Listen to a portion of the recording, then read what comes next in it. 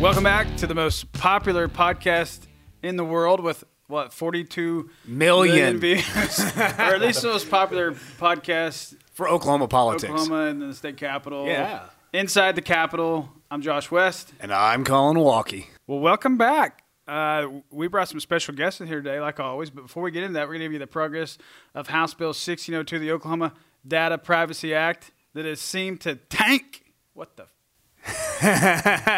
So here's what happened is we received word yesterday that the Senate Judiciary Chair, Senator Julie Daniels, who's actually kind of ironically never practiced law a day in her life, has decided to kill HB 1602 without a hearing. And what that means is we had 85 House of Representatives members who represent roughly 37,000 constituents each. That's 3.1 million Oklahomans whose voices have been silenced by a single person. And what horrible timing for this, because just 4 days ago, a lawsuit, class action, was filed against Google, 600 pages in length, showing that even though Google tells you they do not buy or sell your data, in fact they do, and they violate that oath billions of times every day. And so this is truly a sad situation because the people of the state of Oklahoma want a hearing on this, and it didn't even happen. What are your thoughts, Josh? Well, like I said last time, this is ebbs and flows like every piece of legislation. But I don't get married to legislation, but I'm attached to this thing like it's a baby, like it's my baby. We've been working on it for a year and a half. And it's not just about what we've been doing to work on it and how hard it's been. It's also been that this is what our constituents want. This is what our constituents need. I'm seriously, from a constituent standpoint, I have not received a single negative comment on the fact that we're trying to ensure that your personal data is held personal and secured, unless you want to release it. That's right. Not a single, from anywhere, urban, rural, Republican, Democrat, Independent, Libertarian, doesn't matter. Everybody supports ensuring that they have a say in their privacy, and that's what makes me mad about this. And it also makes me mad because we had a deal cut. With the industry, we had ended up agreeing to some language, and a lot of the industry wanted it, but apparently, and I'm going to probably guess it's AT&T, didn't want to have it, and that's fine because that just means that for the next year, Josh West and I get to campaign on data privacy and make the public even more aware of it and demand a hearing next year. I mean, it's not something that's so far out there that we're crazy. That's right. I mean, I don't know how if you don't think. Or if you think it's okay for your personal data to be sold without your knowledge, then I don't know anybody who thinks that's okay. Including honestly. your children's. Absolutely. Yeah. Children, spouses. It's so they can get it so specific when you're talking about like Alexas and stuff in your house. They can tell if it's a single parent in the house. They can tell if it's a police officer, military member, a lawyer, whatever, just by your conversations that are having in your house and what you're ordering from Amazon, whatever the case. And 9 times out of 10, I don't care that you have my information. I don't care that I'm looking up hunting boots on Amazon to get a pop-up ad. Do I really care? No, but it's the fact that I don't have a say in it. So it's out of principle now. It's why I'm heated up. And you don't have a say in who they sell it to, China, whomever. Absolutely. Yeah. So that's where we're at. And but we're going to keep the fight up. Don't worry, Oklahomans. Josh West and Collin Walke and the other 85 members of the House of Representatives have your back, and we're out here to help protect you. It's not a hard decision for me. I mean, I don't think it's a hard. I get the business side of it, but what's more important? That's right. At the end of the day. And so, we'll keep tracking this thing. We'll keep pushing as much as we can, and we're going to do our job. That's right. And speaking of doing our jobs, we got a great team here with us today to talk about another part of our job, which is redistricting this year. Mm-hmm. So we've got Representative Ryan Martinez, Representative Daniel Pay, both Republicans. And just like it is in the House, they outnumber the Democrat who's here today, which is Representative Emily Virgin as well, Minority Leader for the Democratic Caucus. So I want to say welcome to all of you. And I think, so Representative Martinez, Representative Virgin, you guys are the chairs.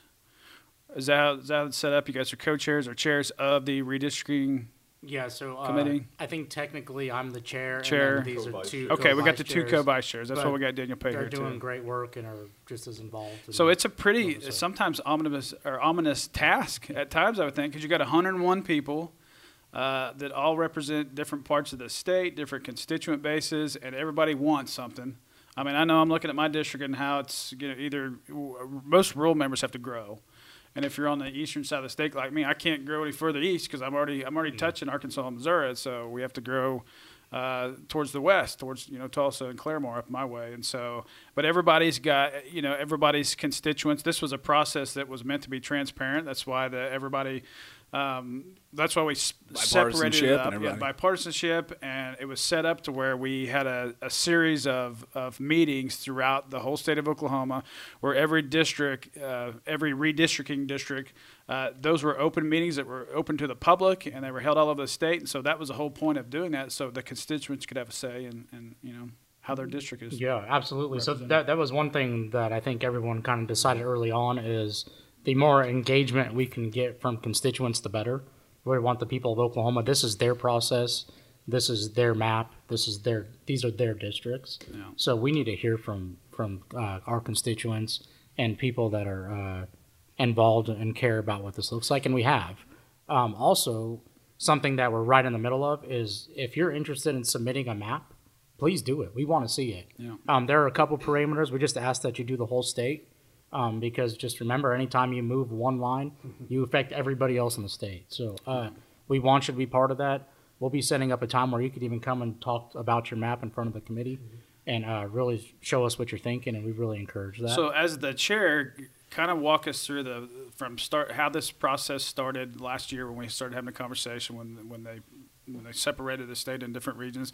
So moving forward from that point, how does it work for the listeners out there? Yeah, so perfect. So it's interesting because I think there are, I want to say, 2 members that were here during the last redistricting.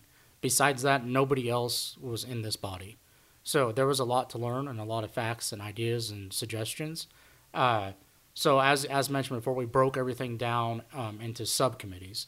So we did that based on geography. So there are subcommittees that kind of broke the state, so those committees can focus on that specific region. One thing that has thrown a little bit of a kink in the works is we were supposed to have data from the U.S. Census Bureau. We were supposed to have the first data at the end of December of last year or early January. We still don't have it. And then our final block level data would have been here at the end of April, and that's looking like that might be September. So constitutionally, as a state, we, as the legislature, we have to have our boundaries in place this month. Is that correct? So yeah, before we leave here for session, that's what the Constitution says. Now, I think it would be interesting. I'm not an attorney. There are some attorneys in here that are much brighter on this than me, but I think there would be an interesting conversation that happens. I don't think the Constitution ever anticipated that the U.S. Census Bureau wouldn't give us the data. It's not something that's happened in the past. Obviously, this kind of happened during a pandemic, so there's some grace there, and it's an issue that all states are dealing with. However, we do have some pretty good data, and that's 2019 ACS data is what it's called, and that's actually the same organization, the Census Bureau, that does community surveys in between actual census times. So we have pretty good data.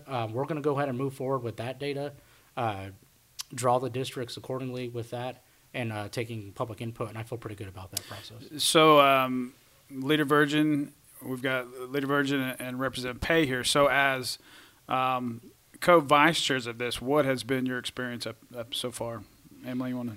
Yeah, so... You may have to get closer there. This microphone's are... sorry, I just stepped on Daniel's foot. Whoops.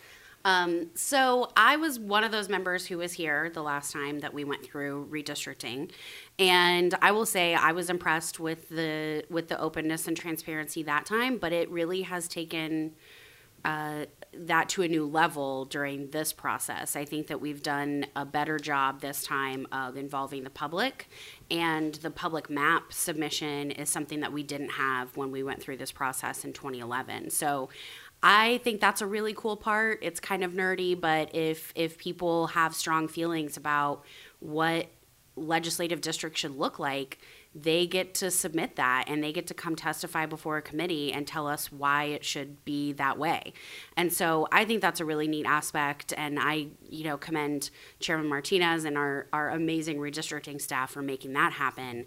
But I think with the timing, it's made this time pretty unique as compared to 2011 because we did already have the data, and so that's different this time. But I think that Chairman Martinez was correct in saying that the data that we have is really good. So I'm not concerned about not having up-to-date data to work off of.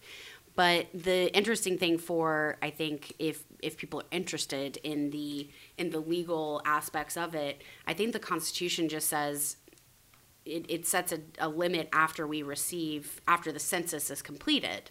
Correct. So what does completed mean? And so, I mean, I think technically the census is completed now, but we don't have the data. So that's something interesting. I think we'll meet that time period regardless, but it's something that I don't think has ever happened before. Yeah. So, Pay, what's some of the obstacles that you've seen as one of the co-vice chairs? Yeah, well, first of all, it's an honor to be on the world's most popular podcast and discussing a very important topic. Really appreciate it, guys. Redistricting only happens once every 10 years, and so it's really an honor to work with Chair Martinez and Leader Virgin on this important committee. I think it's been really cool to see from the beginning how you had the town halls throughout the state of Oklahoma, and some were even virtual to accommodate for the pandemic. And when I was in Lawton for our redistricting town hall, we had an incredible turnout, lots of great questions. People just wanted to learn more about what exactly this process looks like, and that's the whole point of those town halls. I do want to echo what Leader Virgin said about we have an incredible House redistricting office. The staff, they're incredibly knowledgeable. They know the ins and outs of this process, and we're very lucky to have them on board. To answer your question, I'd say the biggest obstacle is COVID-19 and the fact that this pandemic has dramatically affected our entire society, and certainly that's impacted our redistricting process. The fact that we haven't gotten the data as scheduled, we're hoping to get the apportionment, the big number, about a month from now, and that'll be the first indicator of where we go with the rest of the process. But there's no doubt the pandemic's impacted how this process plays out. We've been flexible, and we're grateful for our committee members as we've taken it step by step and heard from the Census Bureau. It's important for the folks at home to know this is not an Oklahoma issue. This is happening nationwide in the 49 other states with their redistricting processes. So we're all going through some unprecedented times, and I'm confident that we'll get through it together. So one of the questions that I have, and I've gotten from constituents as well, is, there's been discussion before about independent redistricting committees, right? And part of the long-term, I think, a theory behind that at least is that whenever we create districts that protect incumbents, it results in further political divisions, because if you're in a safe Republican seat, you've got to run to the right. If you're in a safe Democratic seat, you've got to run to the left to scare off primary voters or opponents. And so in that regard, I'd like to ask you all, what would be different, if anything, from your perspectives, with an independent redistricting commission versus what we're doing now? So I'd just like to open that up. And the stigma is always out there that, you guys, we gerrymandered, whatever. And I can say that's, when you look at the way my district's going to grow, that's certainly not true. And Chairman Martinez, you want to comment on that? Yeah. That's always something that's in the media. Yeah, sure. So I do think that there have been cases, and I don't think necessarily in Oklahoma. Oklahoma has had a pretty good tradition of keeping this a pretty open process. Now, there have been other states that have been pretty egregious, and the courts have thrown it out. I mean, it's pretty clear that they're drawing lines for political purposes. I will just say, even in the data that we have and that we use in our software to draw maps, it doesn't have political data. So when we're looking at the makeup of a district, I have no idea how many Republicans or Democrats are there, or independents or anything else. So that's something that we thought was important early on, was that we weren't even looking at that data to begin with. And I think it's a point well taken. I would say this. I'd push back a little bit and say, to have an independent commission, there are some interesting ideas there. I do think that representatives of a district, of a group of people, have a very unique perspective on the district. I mean, I know everybody in this building knocked on a lot of doors. You've been up and down all those streets. You know a lot of the people. Without running for office, I don't think you really get that perspective. I feel like you kind of know that area better than just about anybody. Maybe some realtors in the area might know it as well. But besides that, you really get to know the makeup of that. You get to kind of see what the different, maybe the breakdowns are, or maybe, groups of interest that want to be together. You really get to know that in a way that you wouldn't in any other way. So I think there's a lot of value to that knowledge for having members involved. But also there's an accountability factor. If we do a really bad job at this, I have to apply for my job a year and a half from now. So do you, so does everybody in this room. And believe me, I think if If there was something that my constituents didn't like about this or didn't feel like it was transparent or fair, I think that I'd pay for it at the ballot box, and I might not get my job back. So I always think that there's that level of accountability. In the end, the people get to say in how we did it, and they get to review our work. So, Leader Virgin, what do you think? Yeah, so I've been supportive of independent commissions in the past, but I see the positives and the negatives of it. What I think is the most important aspect is that we have bias as the incumbent legislators. So we are going to look at this regardless of whether we have political data or not. We're going to look at it and say, oh, well, I know that this is where a bunch of Republicans live, or this is where a bunch of Democrats live. And so while we don't have access to political data, because what Chairman Martinez said, we've been on the ground, we know these communities, we know where the more conservative and liberal areas are. I think that the process that we're undertaking right now is about as good as it gets when you have incumbents drawing their own districts. I fundamentally have a problem with that incumbents are drawing their own districts. And that's not to take away from this process at all, because I think it's a good one. But what we do is we start from our current districts. So we don't start from scratch. That is something that I think an independent redistricting commission probably does, is start from scratch and make sure that everything makes sense every 10 years rather than sort of tinkering with existing lines. And I think that Chairman Martinez is right, that Oklahoma, at least the House, hasn't been an example of egregious gerrymandering. But what you do see across the country, and why a lot of these independent redistricting commissions have popped up, are those egregious instances where the districts just don't make sense. They are clearly made to protect a Democrat or protect a Republican. And both parties are guilty of this. I want to stress that it's not something the political divide in that it's a Democrat-Republican issue. Yeah. Right. And I will say that I'm not sure that the problem is as bad with state legislative districts. When you look at congressional districts, that's sometimes where the real problems come in, because when you look at, what's funny to me is to look at the approval rating of Congress as a whole, but then to look at everybody gets reelected, basically. So it's like we hate Congress, but we like our person. And that really doesn't ever change, because those districts a lot of times are drawn to protect the incumbent. And so I think what you said, Collin, is really important, that this process sometimes can serve to deepen those divides and push us further to the right and to the left. I don't necessarily see that happening in the House process this time, but as a general principle, I think that this process lends itself to that. So one of the groups I think that tried to get something about was it Scott Melson with Let's Fix This? Let's Fix This. So and Let's Fix Anthony This. Moore. Yeah, and Anthony. Andy They tried to do an initial petition, I believe, and it wouldn't have been judges. Is that what they were trying to get on? I don't remember the specifics. It was like retired.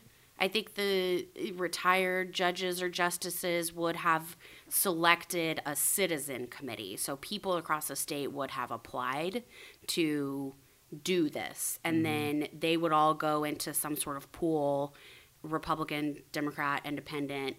And then these retired judges would pick from that pool who was made up on the commission. So I'm sorry. No, go ahead. I mean, it's an interesting idea, but something that really gives me heartburn on that is accountability and where does the public come into this. So you have this independent committee that's created. Let's face it, your average citizen's going to have no idea who's on that, what's going on, how to influence that process, how to be part of it. You're just going to have some random people that were picked by retired judges doing this. Now, if that were the case, let's all hope they would be fair and reasonable and do a great job. We could assume that. But when does the public get to come and say, hold on, this is some unelected bureaucrat, for lack of a better term. And we see a lot of that in the world that we live in.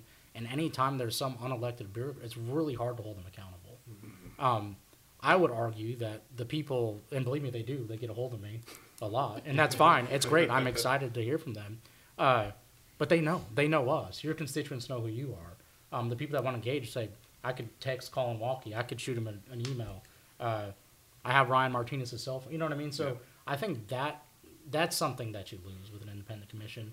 that I haven't seen a way to overcome that. And maybe there's ideas, but I don't know. That's one thing that I see lacking in that that has caused heartburn to me. Well, and like you said, in the House, hey, we're on the ballot every 2 years. We are held accountable. I have no reason to mislead or lie to anybody in my district because I got to go see them at church and at ball games and at the grocery store, and especially in rural Oklahoma. Oftentimes I talk about it, I think it's more personal, just because. Well, you come down here. I've been with other members to Walmart. They can walk through Walmart and get their shopping done. Nobody knows who I am. I go to Walmart, it may turn into a 2-hour trip, and and I like that because I always feel like I got a peg on my district because people, they don't hold back, and if they're happy or sad or mad, they're going to come tell me what's going on and what they're thinking, and I don't mind that. I like that, and so we are held up accountable to our constituents, and we don't have 4 years in between terms. These are 2-year terms, and if they're not happy with the job we're doing, then they won't keep us in office. What about you, Pay? What do you think? I wanted to piggyback off your point, Josh, and the fact that one of the major changes from the process for this year for the regional committees, every member of the House of Representatives is a member of their respective regional committee. And so they are held accountable to their constituents, and they are a part of the process itself. They attend the town halls. They go through everything from beginning to end. And so whenever we do have the maps finalized, it will be going through the legislative process just like any bill does. There'll be time for questioning. There'll be time for vetting the maps and making sure we have the details correct. And that's all public. I want to emphasize that this has been a transparent process. It hasn't been closed doors with only a few people deciding what happens. It's been a very people-driven, transparent process from the beginning. I think that's we can be an example to the rest of the country in that respect. And you talk about so myself, I'm eastern. I'm far northeastern Oklahoma. So I've said it before. My district touches Missouri, Arkansas, and I'm like 20 miles from Kansas. But every member on the eastern side of the state is a Republican member. You're talking about gerrymandering.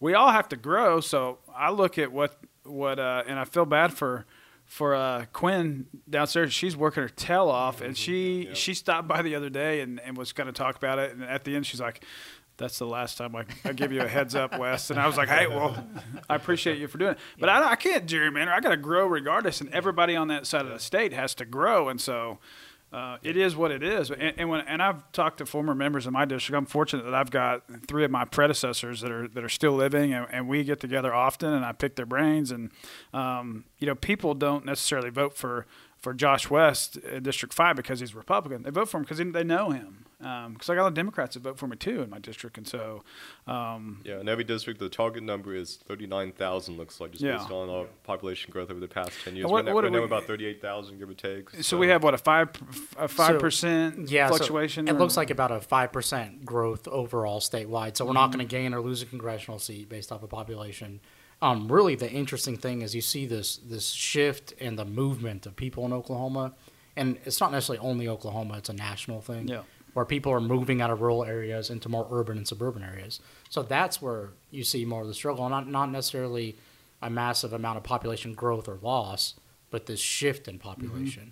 And I think I was talking to Quinn. I said it'd be very interesting to see when the final numbers come out from the feds, because I look at my school districts within my district, and I got a ton of them. I've got a lot more kids in those schools than I had 10 years ago. So I was talking to Quinn. I'm like, I don't know how my district could have shrank. And so it'll be, and these numbers may change again a little bit once we get the numbers from the feds in. And so do you think we're looking at a special to finalize this thing? Is that something that is being talked about? Or So I hate to break the news to you if you haven't heard, we will be in special session.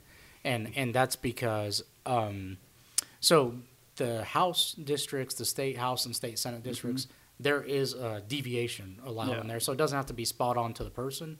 Congressional seats, you don't have that luxury. Spot on. We're talking spot on, person for person match. So you don't really have any room to play with. So we have to wait to get those precise block data numbers to really draw a congressional plan. Well, I know my district, a lot of people that were not just out-of-state people, but people that lived in Tulsa and Oklahoma City, that a lot of people were working from home during the first of COVID, especially the first 6 months. People were doing a lot of, in the health care community, a lot of telemed. My wife was doing telemed. And so they were able to work from home. And there was just people that were upset about their local mayors from some of these cities, and they moved to rural Oklahoma, Yeah. came on the lake, and so it's not every rural district has shrank, and so that's why it'll be very interesting to see the final numbers, because I know that Grove has grown itself. Well, and it's not that it's like my district in Central Norman is about as developed as it's going to be. Mm-hmm. So I'm not ever going to gain or lose a whole lot of population. Hopefully I don't lose a whole lot of population, but everybody wants to move to Norman, right? So During September, at least. Exactly. We do have those influxes.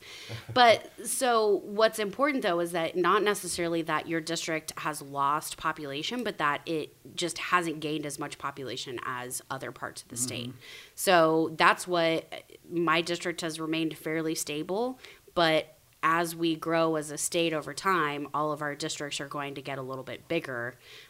So it's not, I know that some rural districts have actually lost population, but a lot of the urban and suburban, the only reason they're getting bigger is because we just have more people throughout the state. Yeah. What's it take to get an extra congressperson? Would we have to get above 4 million? Yeah, it'd be significantly higher. I want to say, I can't remember what that exact number is. We're not close to it. I think there were some states that lost congressional delegates. California lost. California, Illinois, 4 or something. and there's always winners and losers in this process across the country. Texas has been the big winner. It seems like consistently a lot of people are moving there. It's growing a lot. So I think they picked up 5 congressional seats. Really? Say. That's a lot. Yeah, so a lot, and they're continuing the growth. And I mean, go drive around Dallas for a while, Right. and you'll believe it. Yeah. I want to make one comment about this shift in population. It's not all doom and gloom. I think some people here are like, hey, rural America is dying and we're leaving. I do think that there's some good news. I think you're seeing what used to happen is somebody would grow up in a rural community in Oklahoma, they'd move to Dallas. Yeah. What you're seeing is not only they're not moving, maybe they're going to Tulsa, maybe they're going to Oklahoma City. That's a good thing. We're keeping a lot of the talent within our state. Yeah. They might not stay in the small town they grew up in, but they know that Oklahoma City or Tulsa or one of the more urban areas is an option for them. Yeah. And there are opportunities. So I think that's really good news. Especially within a healthcare professional field. We want to, because we always push with our youth, when we're talking specifically in that medical field, we want them to go do those jobs, and we want them to get educated in those, doctors and nurses and nurse practitioners and whatever, the whole community. But we want them to stay in Oklahoma, and a lot of them, like you said, were going to Dallas or Kansas City or wherever. And so they're starting to stay in Oklahoma, and that's some of the policy that we've all helped support while we've been here. Yeah, I have a whole bunch of friends from Lawton. You come to Oklahoma City or Tulsa.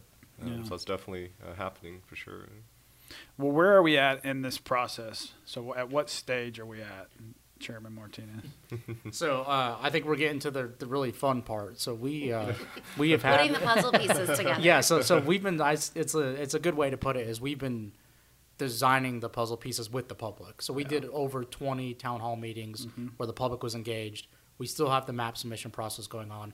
By the way, if you're interested, contact your representative. Contact my office. This is an ongoing conversation. So our liaison, per se, was former Speaker of the House, T.W. Shannon. Correct. He attended every one of those 20-plus meetings He was throughout at the all of state. them. Yep. Yeah. Yeah. So to help collect that data and the conversation, so we've kind of started to shape what the puzzle pieces look like based off of those conversations. The next step is trying to fit them all together in a way that makes sense and that's fair and reasonable. So we're at that stage, and I think that's where it gets pretty interesting. And there's nobody that's going to get exactly what they want. This whole thing is a big batch of compromise, and that's just the way it is. Like I said, when everybody got to grow in rural Oklahoma, I'm not going to get exactly what I want. I'm going to get some stuff I want. Right. But Rusty Cornwell next to me, he wants some of the stuff that he wants. Bayshore above me, he's got to grow too. And so it's at the end of the day, it is what it is, and you take what comes out at the end, and you do the best you can with it, and that was all. That will be with the input of everybody in the state of Oklahoma. Yeah. And this is a fairly emotional process, I think, for a lot of representatives, because these are neighborhoods where you have knocked doors for however many years, and it feels like this is the district that you represent, but you might have to give that up. You might have to gain an area that you don't really know a whole lot about. And so this is, Chairman Martinez said, interesting. It's going to be really hard for a lot of folks in this building to figure out, what they're willing to compromise, what they're not willing to compromise. So it's, I'm glad that I'm a vice chair and not a chair. And we've all got former members that, like I mentioned, I have 3 predecessors that are still living, and they're territorial about District Right. 5. They were Right. part of District 5. Yeah. We're going back to almost 40 years of representation. And so there was one map that I was looking at that had one of my predecessors totally out of their district. I'm like, you can't do that. Yeah, This I'm is gonna get killed on yeah. this deal. Yeah. And so it's been a learning curve for everybody. Emily mentioned that she was here, when they did the one in 2010, and so I guess this is a little bit of experience for you. Well, yeah, that was my first year in the legislature, so I generally had no idea what was going Just on. trying to figure everything out. Yes, Yeah. yeah. Well, so before we leave session, we will have we'll have the House version of our districts drawn before we constitutionally have to, and then the numbers from the feds will come in sometime this summer, and then we will look at those numbers and then come back in special and finalize everything. Yeah, so what you'll see is this has to move through the legislative process like any other bill. Yeah. So, the Senate is doing the same thing and working through the same public input process and everything. That's one thing that has happened that's been pretty good this time that didn't 10 years ago, from my understanding. Yeah, is we've that's really true. been on the same page Right. as far as engaging the public. We're using the same exact software to draw maps. That wasn't the case last time. There was 2 different softwares. Everyone was kind of doing their own thing, so that's been pretty good. So these maps, they'll have to pass off the House floor and off the Senate floor and eventually be signed by the governor, just like any other bill. So we plan on having that done before we leave here. Yeah. Now, the congressional stuff, as mentioned before, we're going to have to wait to get those exact numbers from the Census Bureau. And we are anticipating maybe in some districts there might be a little bit of change or deviation that we didn't expect. So there might be some small adjustments that have to occur to legislative boundaries when we're back for special session.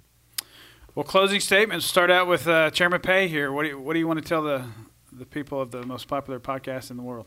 Well, thanks again, Josh and Collin, for having us on and talk about this very relevant topic. The next deadline for housekeeping purposes, Sunday, April 4th. If you want to submit a public map, do it by that time. And then we'll have a week in April where we will review those public maps and go from there. But like I said earlier, it's an honor to be on this committee, working with fantastic representatives. We're passionate about. What's that? Butter me up. Butter us up. He's talking about us. Okay. You're okay, Josh. Yeah, you're okay. But it only happens once every 10 years, so we take this very seriously, and the staff does as well. So stay tuned. We'll keep working at it. Lady Virgin. Yeah, so one thing that we haven't mentioned is that the state has partnered with Dave's Redistricting. So there's an app that you can use. I know a lot of people who are following this conversation are probably like, well, how do I even draw a map? So you can download the Dave's Redistricting app, and Oklahoma's partnered with them. So you can draw your own map through that app on your phone or I assume there's a computer app as well.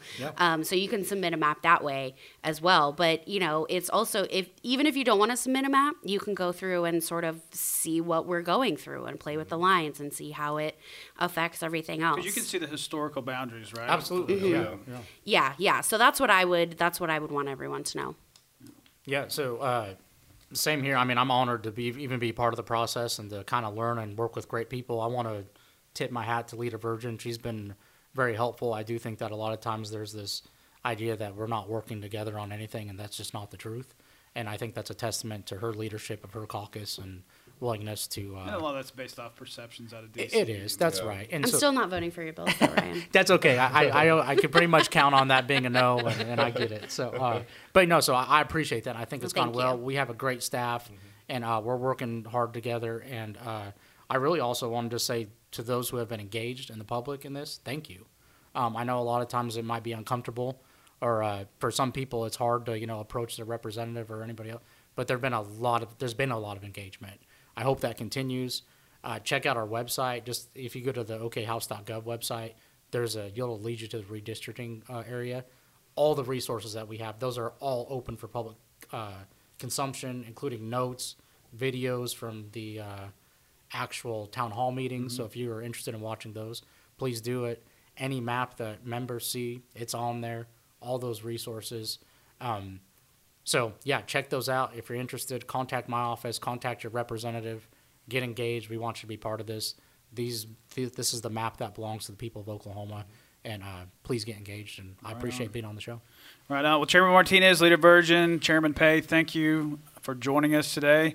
Representative Walke had to step out. I think he had a docket or something to attend. He's so busy. Yes, he's a loud dog. If you want, I'll be happy to scream something really loud. Yeah, I was gonna say if you could rip your just tie make off some and veins throw going some out stuff. of your neck. Yeah. Well, thanks for joining us. You can catch our podcast on Spotify or go to okhouse.gov, click the podcast menu, and so help us reach 200 million listeners. That's right. I think you'll get there we're next pretty week. close. Yeah, this is going to be the one. I'll put you over the top. Absolutely. Well, thanks for joining us. We'll catch you next week.